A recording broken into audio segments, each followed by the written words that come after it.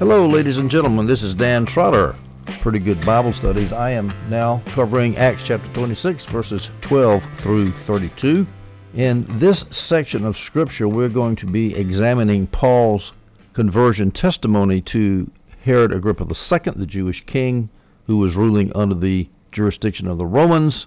Porcius Festus, the Roman procurator at Caesarea, had turned Paul over to a hearing in a large auditorium with Herod Agrippa II because Porcius Festus needed to send Paul to Rome because Paul had appealed to Caesar in his ongoing legal struggles with the Jews in the Sanhedrin. And in order for Festus to send Paul to Rome, he had to write a letter, an accompanying letter, explaining what charges there were against Paul. And he couldn't think of anything because Paul was innocent of riot and sedition. So he figured that the Jewish king, Herod Agrippa II, who was Jewish and who'd been ruling in Jerusalem for a long time, at least 6 years, he would know something more about what Paul was talking about. And so he called a big meeting, and the Roman commanders were there. The Jews from the Sanhedrin were there, I'm sure. Porcius Festus, his sister Bernice, was there. And so Paul has, in the first part of his address before King Herod Agrippa II, in the first 11 verses, he has basically told about how he was a bad Christian. Well, he wasn't a Christian at all. He was a good Pharisee doing bad things to Christians, persecuting them, putting them in prison. When they were put to death, casting his vote against them. And that he had received authority from the high priest. So he's trying to show, look, I'm no stranger to Judaism. I know it well. I had authority from the Sanhedrin at one time. And so he basically is trying to show in the first part of his defense before Agrippa that, hey, there's been a big change from my early life. I persecuted these people. Now I'm one of them. That ought to tell you something, Herod Agrippa II. I used to be a strict Pharisee, and now I'm preaching the gospel of Jesus Christ. So now, starting in verse 12, Paul is going to start to give his conversion experience, his testimony, if you will, to King Herod Agrippa II. Starting in verse 12, reading 12, 13, and 14. Paul is speaking. I was traveling to Damascus under these circumstances. What circumstances? The circumstances of enraging the Christians, being enraged at the Christians and persecuting the Christians. That's from verse 11, which is how I ended up the last audio. So he's traveling to Damascus under these circumstances where he hated the Christians with authority and a commission from the chief priest. That means the chief priest, backed up by the Sanhedrin. Of course, the chief priests were the leaders of the Sanhedrin. King Agrippa, while on the road at midday, I saw a light from heaven, brighter than the sun, shining around me and those traveling with me. We all fell to the ground, and I heard a voice speaking to me in the Hebrew language, Saul, Saul, why are you persecuting me? It is hard for you to kick against the goads. Now, this is referring to Paul's famous conversion experience, which is related in the third person by Luke in chapter 9 of Acts. And now Paul is relating it from his viewpoint, the first person, here before King Agrippa. He also relayed his conversion experience to the mob at Jerusalem in Acts chapter 22. Now we see that this was at midday. This is omitted from the account in Acts 9:3, but it's included in Acts 22 before the Jerusalem mob. We see that this vision was at midday and the light was bright. And you see a bright light at midday, that means that light must have been brighter than the sun. That was a tremendously bright light. In fact, Paul explicitly says here the light was brighter than the sun, shining around me and those traveling with me. Now at verse 14, Paul tells Agrippa and company that all of his companions fell to the ground. Now, Acts 9:4, in Luke's account of Paul's conversion, Luke has Paul fell to the ground. Falling to the ground, he, Paul, heard a voice.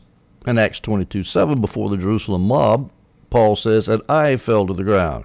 So there's no question that Paul fell to the ground. There is no contradiction with this verse here where it says in Acts 26:14, we all fell to the ground, not just Paul, but we all fell to the ground.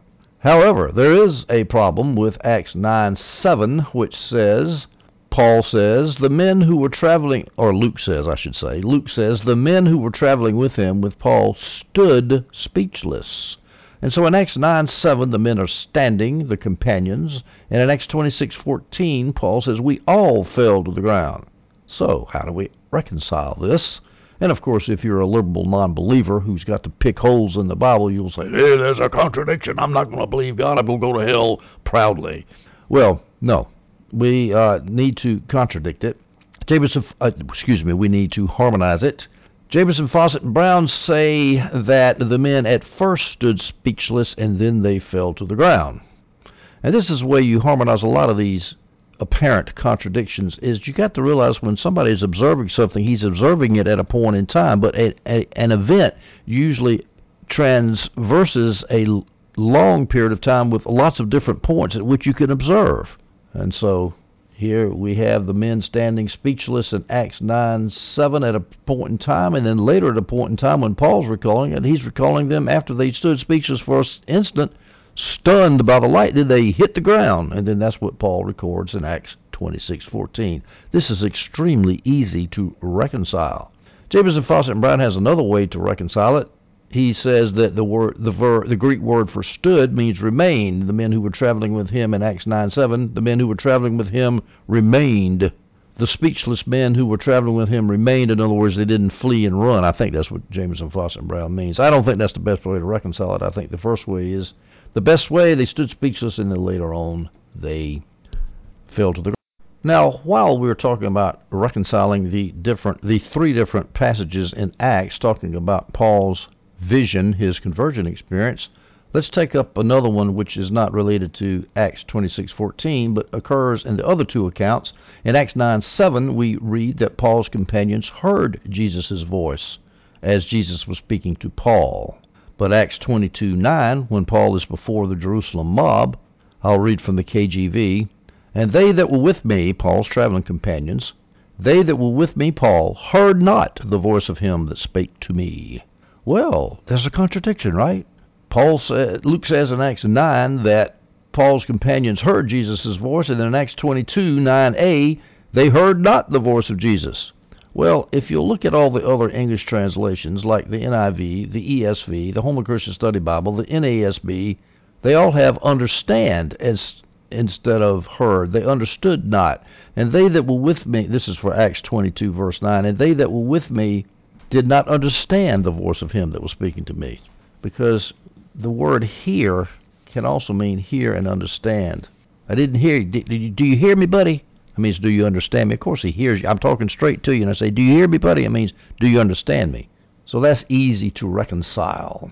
I think the KJV translation is a little bit unfortunate because it creates a problem where there doesn't need to be one. We go to verse 15 in Acts 26. Then I, Paul, said, he's still relating his vision to Agrippa and company. And then I said, Paul said, "Who are you, Lord?" And the Lord replied, "I am Jesus, the one you are persecuting.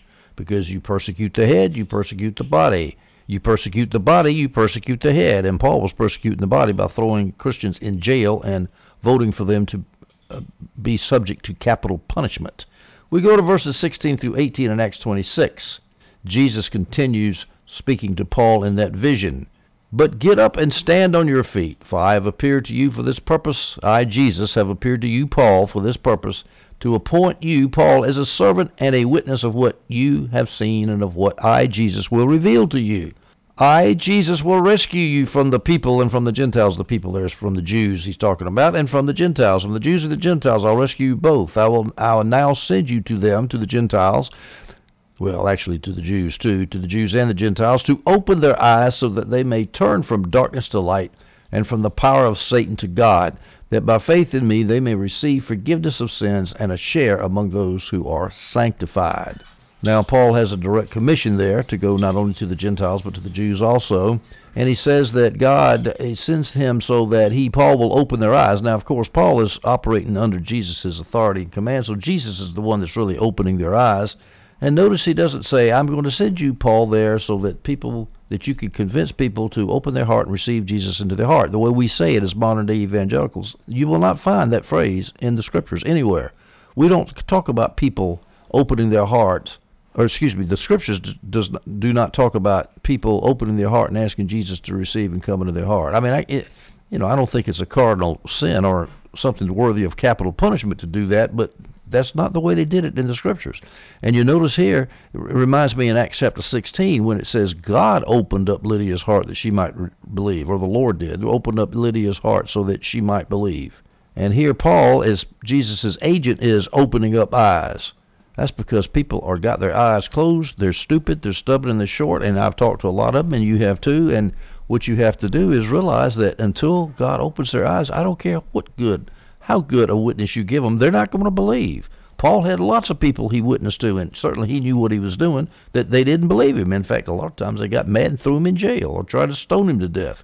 Now, Paul says that Jesus told him to go to the Jews and the Gentiles so that they would turn from darkness to light. Now, that figure there, darkness to light, was a figure that Paul liked to use a lot according to the NIV Study Bible. For example, Romans 13:12, the night is nearly over and the daylight is near. So let us discard the deeds of darkness and put on the armor of light. Christianity is a battle of dark versus light. 2 Corinthians 4:6, Paul says to the Corinthians, for God who said, let light shine out of darkness, has shone in our hearts to give the light of the knowledge of God's glory in the face of Jesus Christ. There's the contrast again, darkness versus light. Ephesians 5:8-14, for you were once darkness, but now you are light in the Lord. Walk as children of light, for the fruit of the light results in all goodness, righteousness, and truth, discerning what is pleasing to the Lord. Don't participate in the fruitless works of darkness, but instead expose them. For it is shameful even to mention what is done by them in secret. Everything exposed by the light is made clear. For what makes everything clear is light. Therefore it is said, get up, sleeper, and rise up from the dead, and the Messiah will shine on you. Colossians 1:13, he has rescued us from the domain of darkness and transferred us into the kingdom of the Son he loves. 1 Thessalonians 5:5, for you are all sons of light and sons of the day. We do not belong to the night or the darkness. I never realized until I read all these verses together how much Paul emphasizes darkness versus light. He might have emphasized it so much as because Jesus originally told him that when in the vision which converted Paul. Now, when Jesus said in verse 16, get up and stand on your feet, Paul, what he's saying is, look, you're groveling on the ground, you're frightened, you're scared to death, you're blind. He says, stand on your feet, Paul. Take heart. You're going to be a minister to me. So don't lie down there on the dust, defeated. Get up, and I'm going to rehabilitate you, and you're going to make up for all the garbage you've done in the past persecuting me, and I'm going to make you my advocate instead of my persecutor. John Gill says Jesus is trying to cheer Paul up. Now, verse 16, Jesus says this to Paul, I have appeared to you for this purpose, to be a servant, to be my servant and a witness of what you've seen. A witness of what you have seen, of course, is a witness of that vision and of what I will reveal to you. In other words, Jesus is saying, this is not the first vision of me you're going to have. You're going to have some more. Now, let's look at some of Paul's later visions. He had a lot of them. Here's one he had in Corinth, Acts 18:9-10. Then the Lord said to Paul in a night vision, don't be afraid, but keep on speaking and don't be silent, for I am with you, and no one will lay a hand on you to hurt you, because I have many people in this city. That's Corinth. In Acts 22, Paul is speaking before the Jerusalem mob. He's referring to the time when he first came to Jerusalem after his conversion, having been 3 years in Damascus in the Arabian desert. And he says in verse 17 in Acts 22 through verse 21, after I came back to Jerusalem and was praying in the temple complex, I went into a visionary state and saw him telling me, hurry and get out of Jerusalem quickly, because they will not accept your testimony about me. But I said, Lord, they know that in synagogue after synagogue I had those who believed in you imprisoned and beaten. And when the blood of your witness Stephen was being shed, I was standing by and approving, and I guarded the clothes of those who killed him. Then he said to me, go, because I will send you far away to the Gentiles. And so this is an example of how Paul had a vision when he was in trouble. He had come for that 15-day first visit to Jerusalem from Damascus and Arabia. The Hellenistic Jews started persecuting him, and Jesus tells Paul in a vision, get out of Dodge, Paul. I got a lot of work for you to do. You are not going to get killed here. You're going to go to the Gentiles, so leave Jerusalem. And that illustrates a point about visions. They often come when people are in trouble. Acts 23:11. The following night the Lord stood by him and said, have courage, for as you have testified about me in Jerusalem, so you must also testify in Rome. That is when Paul was spending the night in the Antonia fortress, having been rescued from the Jerusalem mob after the third journey by Claudius Lysias, the Roman commander. And of course, he was in bad shape there. He was in danger of getting killed by the Jews and the Roman commander. All the Roman commander had to do, all Lysias had to do was turn Paul loose to the Jewish mob, and Paul would be a dead man. So Jesus shows up again when his people are in trouble. That's when people tend to have visions. He says, come on, you're going to Rome. You're going to testify about me. 2 Corinthians 12, 1 through 4, boasting is necessary. It is not profitable, but I will move on to visions and revelations of the Lord. Paul's a little bit bashful about talking about his revelations, but he had to shut down opposition at Corinth. Paul continues, I know a man in Christ who was caught up into the third heaven 14 years ago. That was in the early 40s or so. Whether he was in the body or out of the body, I don't know. God knows. I know that this man, whether in the body or out of the body, I don't know. God knows, was caught up into paradise. He heard inexpressible words which a man is not allowed to speak. Sounds a lot like those near-death experiences that you hear about so much. Galatians 1:12, for I did not receive it from a human source, and I was not taught it, but it came by revelation from Jesus Christ.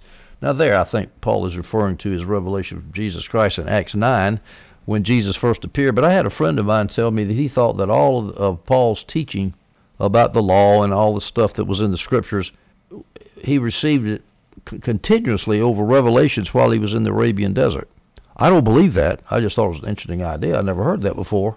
I forgot the context why that he was trying to prove a different point. I forgot what that point was, but I don't think so. But he had plenty of visions, whether he had visions there or not. He got a lot of his knowledge, of course, from just studying the Scriptures. And again, you don't want to say, oh, everything depends on a vision, or oh, everything depends on the Scripture. Nothing wrong with having visions in the Scripture, as long as the Scripture and the vision lines up. We go to verses 19 through 21 of Acts 26. Therefore, King Agrippa, Paul continues, I was not disobedient to the heavenly vision. What heavenly vision? The one he received in Acts 9 on the road to Damascus. And what was the command in the heavenly vision? Go preach to the Gentiles and to the Jews too. In the heavenly vision, Jesus said, I have appeared to you for this purpose, to appoint you as a servant and a witness of what you have seen, of what I revealed to you. In other words, Paul, I want you to go out and tell everybody about this vision I'm giving you now and what I'm going to reveal to you in the future. And Paul did it. He was not disobedient to the heavenly vision. In verse 20, Paul goes on, instead, I preached to those in Damascus first, and to those in Jerusalem, and in all the region of Judea. Instead of what? Instead of being disobedient to the heavenly vision, he went out and he preached, just like Jesus told him to do. Preached to those in Damascus first. Of course, he was saved on the road to Damascus. He stayed in Damascus and the Arabian desert for 3 years. It's not clear which part of those 3 years he was in Damascus and which part of those 3 years he was in the Arabian desert around Damascus, but he was 3 years there. Then he went to those in Jerusalem, he says next. He went down to Jerusalem. After 3 years, I went up to Jerusalem to visit Cephas and remained with him 15 days, he tells us in Galatians 1:18. And in all the region of Judea he preached, and to the Gentiles. And, of course, the Gentiles is referring to the missionary journeys he went on, that they should repent and turn to God. And do works worthy of repentance. Now, that phrase there, do works worthy of repentance, it could be interpreted, and it could misinterpreted, and it could be made to say that you've got to do good works in order to get saved. The NIV is a little clearer here than the Holman Christian Study Bible. The NIV says that the Gentiles should repent and turn to God and prove their repentance by their deeds, because the deeds are a follow-on to the repentance. The repentance is the root, and the deeds are the fruit. Verse 21, Paul says, for this reason, again, he's still talking to King Agrippa, Herod Agrippa II. For this reason, the Jews seized me in the temple complex and were trying to kill me. This is the famous riot that was started in Acts chapter 21. Let's read Acts 21:27. As the 7 days were about to end, thus the 7 days of purification for the 4 takers of a vow that Paul is paying for the sacrifices for the ritual to end their vow. That's why he was in the temple, and that's what got everybody all upset, and they all started screaming and hollering at Paul. As the 7 days were about to end, the Jews from Asia saw him in the temple complex, stirred up the whole crowd, and seized him. These were Jews from Asia, probably from Ephesus, who had previously opposed him during Paul's missionary journeys, and they followed him all the way from Asia and stirred up the crowd in Jerusalem. And this is what Paul's referring to. He's just giving a summary of what's gone on. And you notice he tells Agrippa, they were trying to kill me, which they were. There was a plot by assassins, 40 assassins, who were planning to ambush Paul as he was coming before the Sanhedrin on his second appearance before the Sanhedrin. The first had ended in a riot.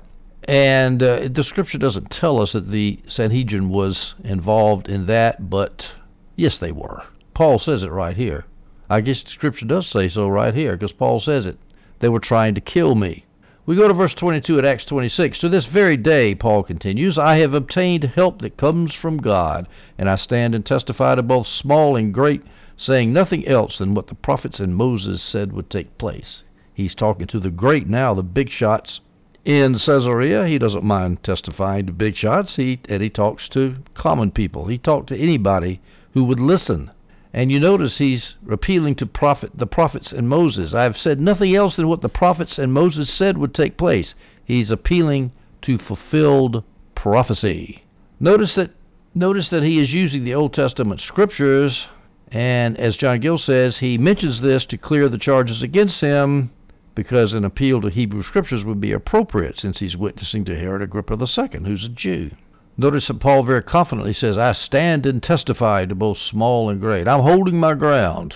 I'm standing here. I'm not cowering, huddled up with chains on my arms in the corner of a jail cell somewhere. I'm standing here. Now, of course, he did have chains, but nonetheless, he was standing and testifying. Notice that Paul also was not ashamed to say that he had attained help that comes from God.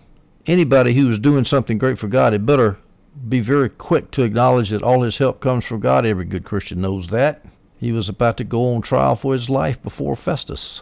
Or actually, he had already been on trial. He's about to go on trial for his life when he gets to Rome. And so he acknowledges he needs help from God to escape from danger, to preach the gospel. Now, when Paul says that he testifies to both small and great, of course there were great people there in this auditorium assembled by Festus. There was the king Herod, his sister Bernice, there's Festus, there's the 5 military commanders there, but also Paul had preached to Roman magistrates in Ephesus, Thessalonica, Philippi, and Corinth. If you go back and read those stories in the book of Acts. So yeah, he preached to the big shots as well as to the small fry.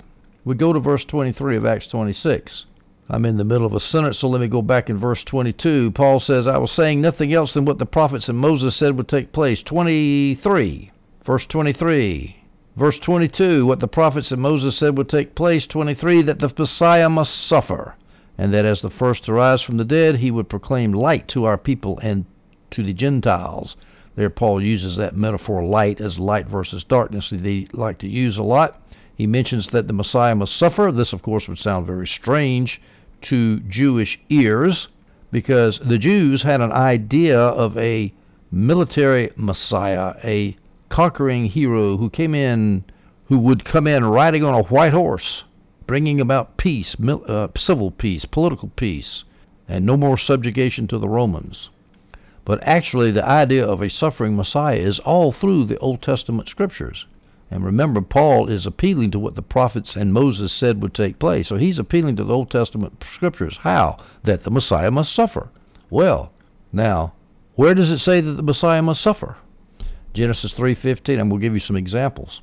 Genesis 3:15, God speaking to Satan at the time, I will put hostility between you, Satan, and the woman, Eve, and between your seed, Satan's seed, that's non-believers, and her seed, Eve's seed, that's believers. Eve, all the way down through Mary or Joseph into Jesus. And so Eve's seed is Christians, and the devil's seeds are non-believers, and there's going to be hostility between us forever and ever and ever. And then God says in Genesis 3:15, he, referring to Jesus, will strike your head. The seed of Eve, Jesus, will strike your head. When you strike somebody's head, you kill them. And so Jesus will strike your Satan's head, and you, Satan, will strike his heel. You strike somebody in the heel, you wound them, you inconvenience them, but you don't destroy them, you don't kill them. And that's what happened. Jesus totally destroyed the devil, and the devil just caused Jesus some inconvenience. Now, I do say that the passion of Christ on the cross, it's hard for me to state as an inconvenience, but compared to the overall cosmic view of things, the devil screwed up and he lost, even though Jesus suffered terribly. All right, well, striking Jesus' heel doesn't sound like suffering, but let's read Psalm 22:1. My God, why have you forsaken me? Why are you so far from my deliverance and from my words of groaning? Well, there's an example of a suffering Messiah in the Old Testament. Daniel 9:26, the famous 70 weeks prophecy. After those 62 weeks, the Messiah will be cut off and have nothing. Of course, cut off, usually, in the Old Testament means to be killed. The Messiah will be cut off and will have nothing. That certainly doesn't sound like a triumphal Messiah, does it not? Isaiah 53:3, he was despised and forsaken of men, a man of sorrows and acquainted with grief. And like one from whom men hide their faces, he was despised, and we did not esteem him. Does that sound like a conquering Messiah? Now, John Gill's got an interesting comment on this. How do the Jews deal with these suffering Messiah verses in their scripture when they all thought that the Messiah was going to be a victorious conquering hero? Here's a quote from John Gill, quote, to reconcile the 53rd of Isaiah, the 53rd chapter of Isaiah, with their system, they, the Jewish rabbis, formed the childish notion of two Messiahs, Messiah ben David, who should reign, conquer, and triumph, and Messiah ben Ephraim, who should suffer and be put to death, a distinction which has not the smallest foundation in the whole Bible, I should say. Talk about special pleading. Talk about sucking air. You lost the argument. And so even though Paul was speaking to Jews who might not like this idea of a suffering Messiah being in the Old Testament prophets, Paul proudly appealed to it. Said, hey, the Messiah must suffer, and Jesus suffered. And then Paul continues in verse 23, Acts 26, and that as the first to rise from the dead, he would proclaim light to our people and to the Gentiles. The first to rise from the dead, that's Jesus as the first fruits.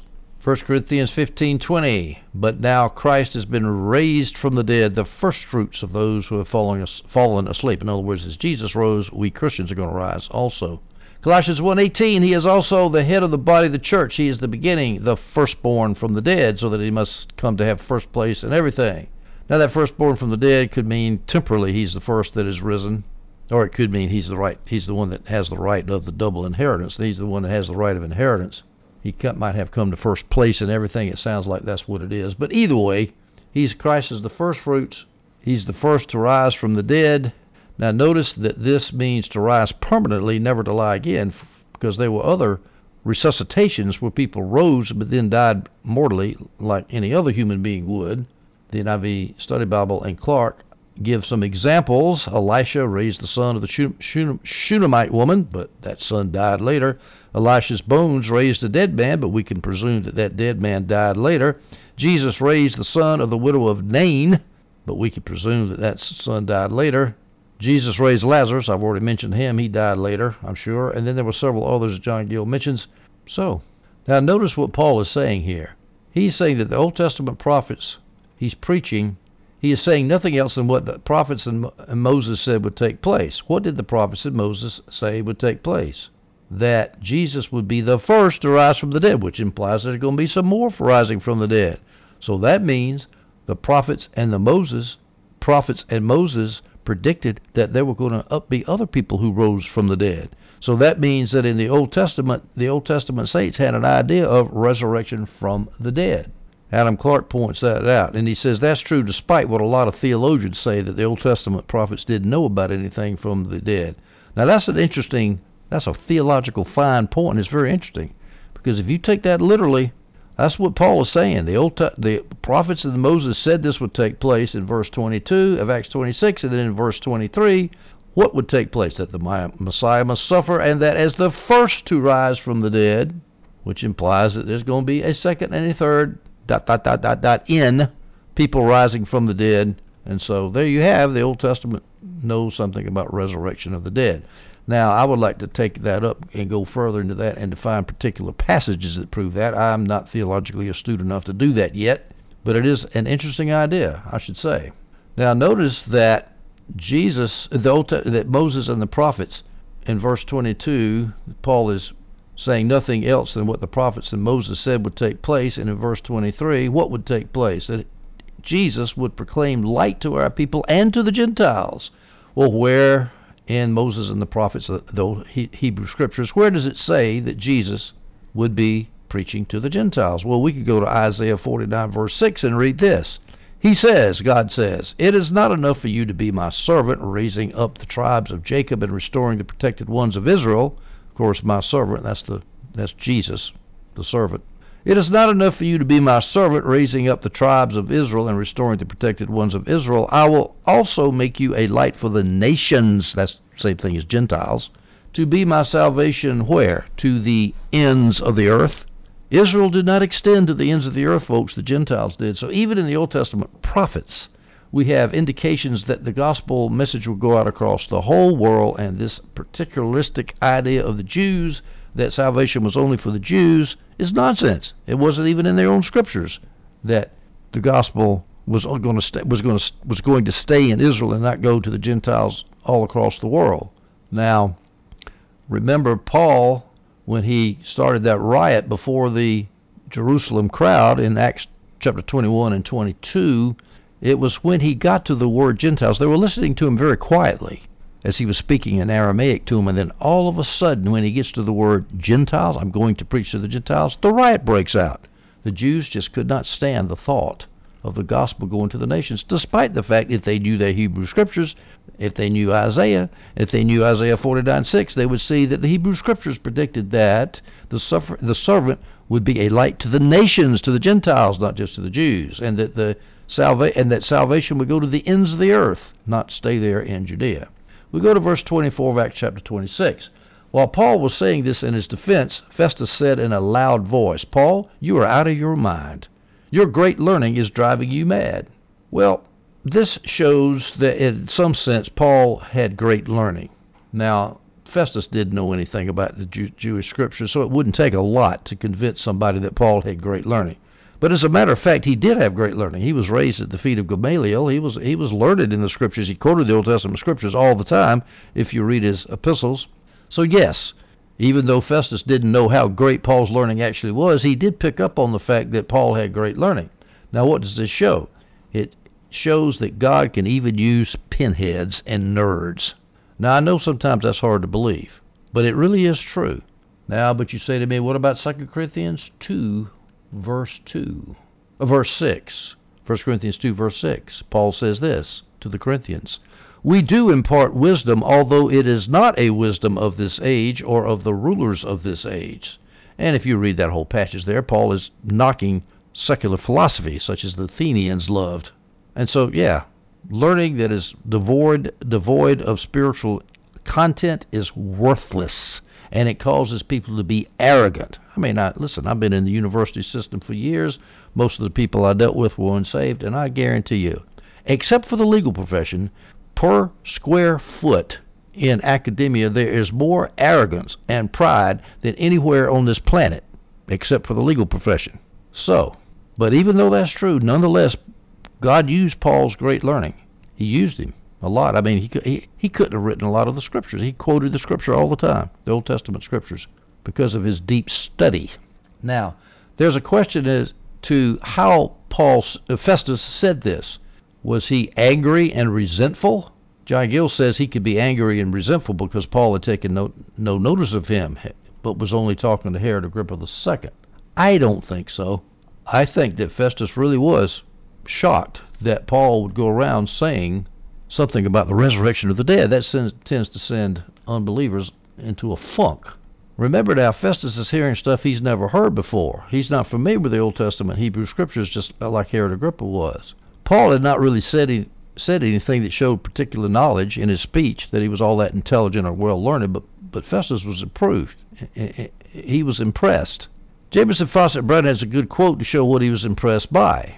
"The union of flowing Greek, deep acquaintance with the sacred writings of his nation, reference to a resurrection and other doctrines to a Roman utterly unintelligible, and above all, lofty religious earnestness, so strange to the cultivated, cold-hearted skeptics of that day, may account for this sudden explanation." And we might want to point out, too, Paul was not only learned in the Old Testament law and prophets and writings, he was also learned in Greek and Roman literature. I think there's 4 quotes in his letters to pagan writers. Cretan's lazy beast was one of them. To an unknown god, that was another one. These were Roman writers. I forgot the name. Greek writers, whose names, unfortunately, I've forgotten. But that shows that Paul, he was a well-read person. He was not against preaching to intellectuals. He was just saying that It's just like money. There's nothing wrong with having money, but if you use it for things that are divorced from God, it becomes an evil thing that'll drag you down to perdition. Same thing with knowledge. Nothing wrong with knowledge. It's just how you use it. Now, Festus thought that Paul's great learning was driving him mad. I make the observation here that non-believers often think believers are crazy. John 10:20. Many of them were saying, he, referring to Jesus, he has a demon and is insane. Why do you listen to him? I think those were Pharisees speaking there. Said Jesus was crazy, insane. John 10:20. Mark 3:21. This is Jesus' own brothers, his own relatives saying this. When his own people, his relatives, heard of this, they went out to take custody of him, for they were saying, he has lost his senses.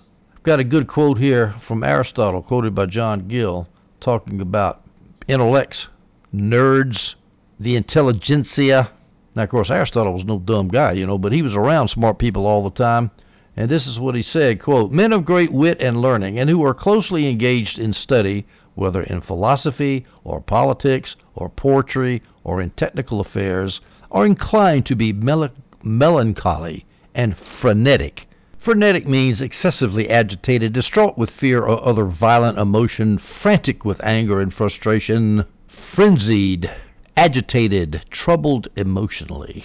So that's Aristotle's definition of intellectuals. Well, it's not too flattering, is it not? So anyway, apparently Festus had the same sort of attitude toward intellectuals. That's why he said, Paul, your great learning is driving you crazy, bud. We go down to verses 25 and 26 of Acts chapter 26. But Paul said, I am not out of my mind, most excellent Festus, but I utter words of sober truth. For the king knows about these matters, and I speak to him also with confidence, since I am persuaded that none of these things escape his notice, for this has not been done in a corner. Paul addressed Festus very politely, most excellent Festus. This is not from fear. He was not cringing before Festus. It was not from flattery. It was just a customary thing. It's like you say your honor to a judge, even though he's probably taking a bribe on the side and sleeping with his paralegals. Paul was very diplomatic, even in the face of hostility. Now, Jameson Fawcett Brown says that Festus probably did not mean to hurt Paul's feelings when he said, are you out of your mind? Your great learning has driven you mad, and I think that's probably true. I don't think Paul needed to bite his tongue so much here. I don't think Festus was angry with him at all. He was just making a point. Wow, I don't understand this stuff. This stuff seems crazy to me. You notice how Paul says that all these gospel things have not been done in a corner? That's because the gospel is based on actual events, historical events lived out in historical times and places, as the NIV Study Bible says. For example, as John Gill says, the resurrection from the dead was a well-attested fact. I've already done audios on the gospel accounts of the resurrection, and this has really impressed me. There is no way the resurrection could not have happened. There's so much evidence and testimony by people who were there, and by people who could have contradicted the resurrection if they were able to. People who hated Jesus, like the Pharisees, they could not explain away the resurrection. So this is an extremely well-attested fact. And not only that, as John Gill points out, but the ministry of Paul to the Jews and the Gentiles, his gospel message was well known too. It was all over the world. He was very famous amongst the rulers of the world back then, because Christianity is spreading now. It's spreading. Well, it hadn't spread to the point where everybody knew what it was. I don't think the Romans knew what it was in the 60s. They couldn't distinguish it from Jews. But nonetheless, it's spreading, and people in Jerusalem certainly knew what it was, and Festus certainly knew what Christianity was. And that's why Paul said he could speak with confidence. And that's why Paul said in verse 26, the king, Agrippa, he knows about these matters. King Agrippa II was Jewish, and he knew about spiritual matters, even if you don't. Most excellent Festus, Paul is implying. We go now to verse 27 of Acts chapter 26. King Agrippa, do you believe the prophets? I know that you do. Why did Paul know that King Agrippa believed the prophets? Because Herod Agrippa II was Jewish, and Jewish people are supposed to believe the prophets. Now, Paul asking that put Herod Agrippa II in a bad situation. Remember now, Herod Agrippa II is with a bunch of Jews. The Sanhedrin people are there that came up. I assume they were there. And So when Paul says, do you believe the prophets, he couldn't really say no, because the Jews present would be angry with him, as the NIV Study Bible says, because they believed that the prophets were speaking the very words of God, and it would not do to have their king saying, no, we don't believe the prophets. So Paul was forcing Agrippa to say yes. And now, of course, as soon as he says yes, Paul was going to then say, well, then how can you deny what the prophets say, that there's going to be a Messiah? And then he was going to go into his apologetic, showing how Jesus fulfilled those Old Testament prophets that Herod Agrippa II had to believe in. Now, of course, as soon as he did that, as soon as he said, well, you got a point, Jesus is fulfilling what the prophets say, and then what's that going to do? That's going to make Herod Agrippa II look awful bad in front of the Jews. So he was sort of between the rock and the hard place. So he doesn't answer the question. He probably figured out where Paul was going with this, and he didn't want to get caught up in a bind.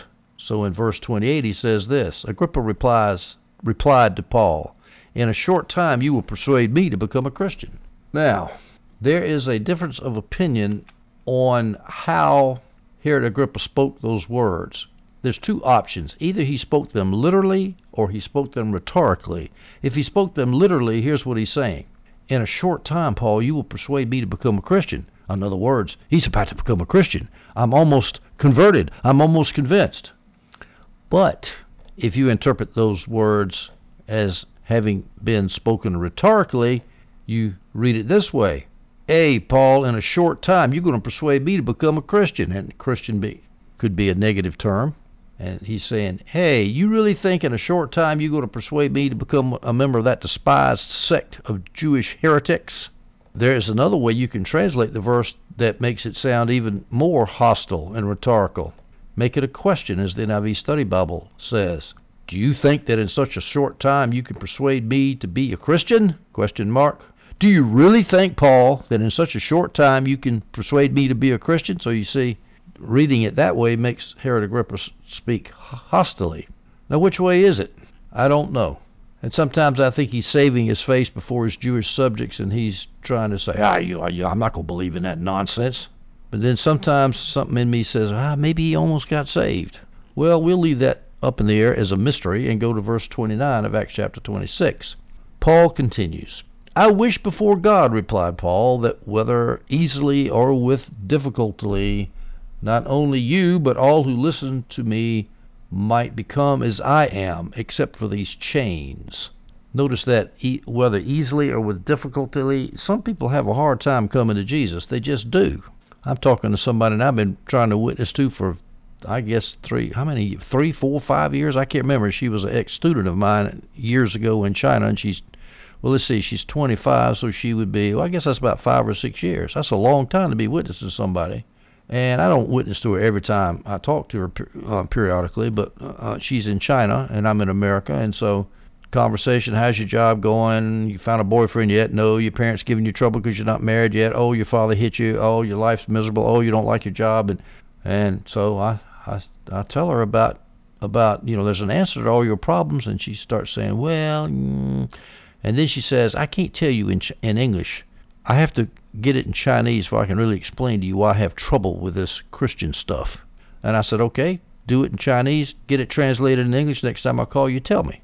I'm not going to give up on her. But I'm going to tell you, if she ever comes, it's going to be with difficulty, as Paul says. But some people just say, oh, yes, boom, they believe just like that. I don't know why.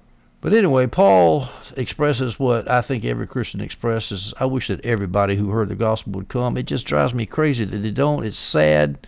You got friends, you got loved ones, you got people you really care about, and they just go living their life walking straight into hell, and they don't care. It's just hard. Now, Paul mentions that he wants everybody to be like he was, and then he says, except for these chains. He's not wishing any kind of temporal difficulty on his audience. This shows that Paul was still bound as a prisoner as he spoke. John Gill says that the chains were probably detached from the soldier's arm and wrapped around Paul's arms. Jameson, Fawcett, and Brown said he probably held up his two chained hands as he spoke. He says, except for these chains, and then held his hands up, showing his chains to the audience as he spoke, which would be quite dramatic. We go to verse 30 of Acts 26. So the king, the governor, Bernice, and those sitting with them got up. The governor, of course, is the procurator. That's Festus. The king is Herod Agrippa II. Bernice is Herod Agrippa II's sister, or lover, depending on if you want to believe those rumors or not. And those sitting with them got up.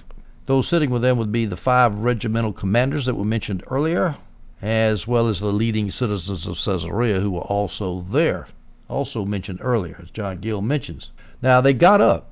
They probably got up very quickly. Here's a quote from Adam Clarke. It appears they could bear the scene no longer. The king was overwhelmed and rose up instantly. Remember, Paul got him in a jam, and do you believe the prophets, Herod Agrippa II? And he couldn't answer. The king was overwhelmed and rose up instantly, and so did the rest of the council, and went immediately aside. And after a very short conference among themselves, they unanimously pronounced him innocent. Well, now there's some evidence for you. Unanimously pronounced him innocent. Now, this is not the leading citizens of Caesarea and the Roman commanders. They were objective. The Jews, I'm sure, didn't pronounce him innocent. They might have even believed in Jesus. They might have got converted. You would hope so. But whether they got converted or not, they certainly did believe Paul was guilty of a crime. We read verse 31, and when they had left all the big shots, they talked with each other and said, this man is doing nothing that deserves death or chains. They, of course, are looking at it from a civil point of view. There's no riots, there's no sedition, there's no tumult, there's no insurrection. There's just theology, resurrection of the dead, fulfillment of the Old Testament prophets. This is a religious matter. This has nothing to do with the Roman government. He should have been let loose. And Agrippa said that in the next verse. He should have been let loose, and they acknowledged it, but Paul had appealed to Rome. We read verse 32. Then Agrippa said to Festus, this man could have been released if he had not appealed to Caesar. And then when you read that at first, you think, oh, what a shame. If he shouldn't have appealed to Caesar, we could have let him go. Well, Agrippa might have let him go. Again, the Jews had a lot of political power where they were, and Agrippa is ruling over Jews who tend to revolt and get upset. They might have let him go. And then as soon as he let go, the Sanhedrin would have assassinated him. Probably they already tried twice. So, no, this was a good decision that Paul made to go to Rome. It was a blessed event that he was getting out of Israel and going to Rome. So Agrippa is just looking at it from an evidentiary standpoint here.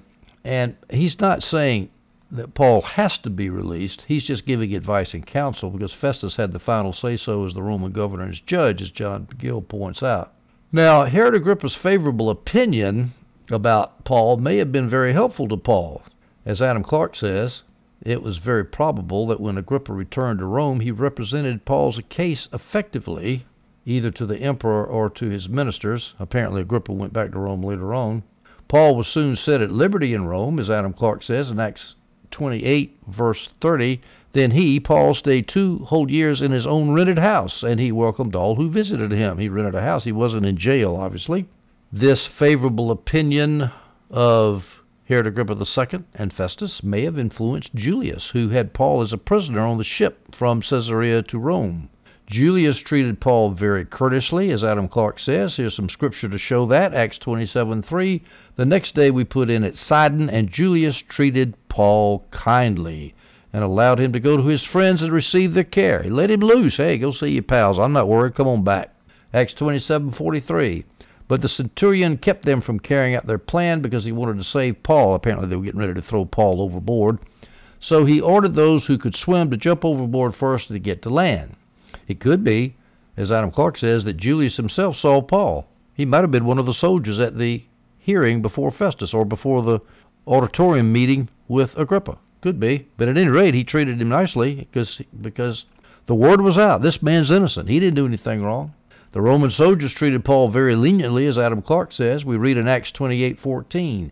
There at Puteoli, Puteoli is a city that's on the north side of the Sea of Naples, about 5 miles west of Naples. I forgot its modern name. It's Puteoli, so I can't pronounce the Italian, but this is where they are in Acts 28:14. There we found believers. Luke and Paul found believers and were invited to stay with them for 7 days.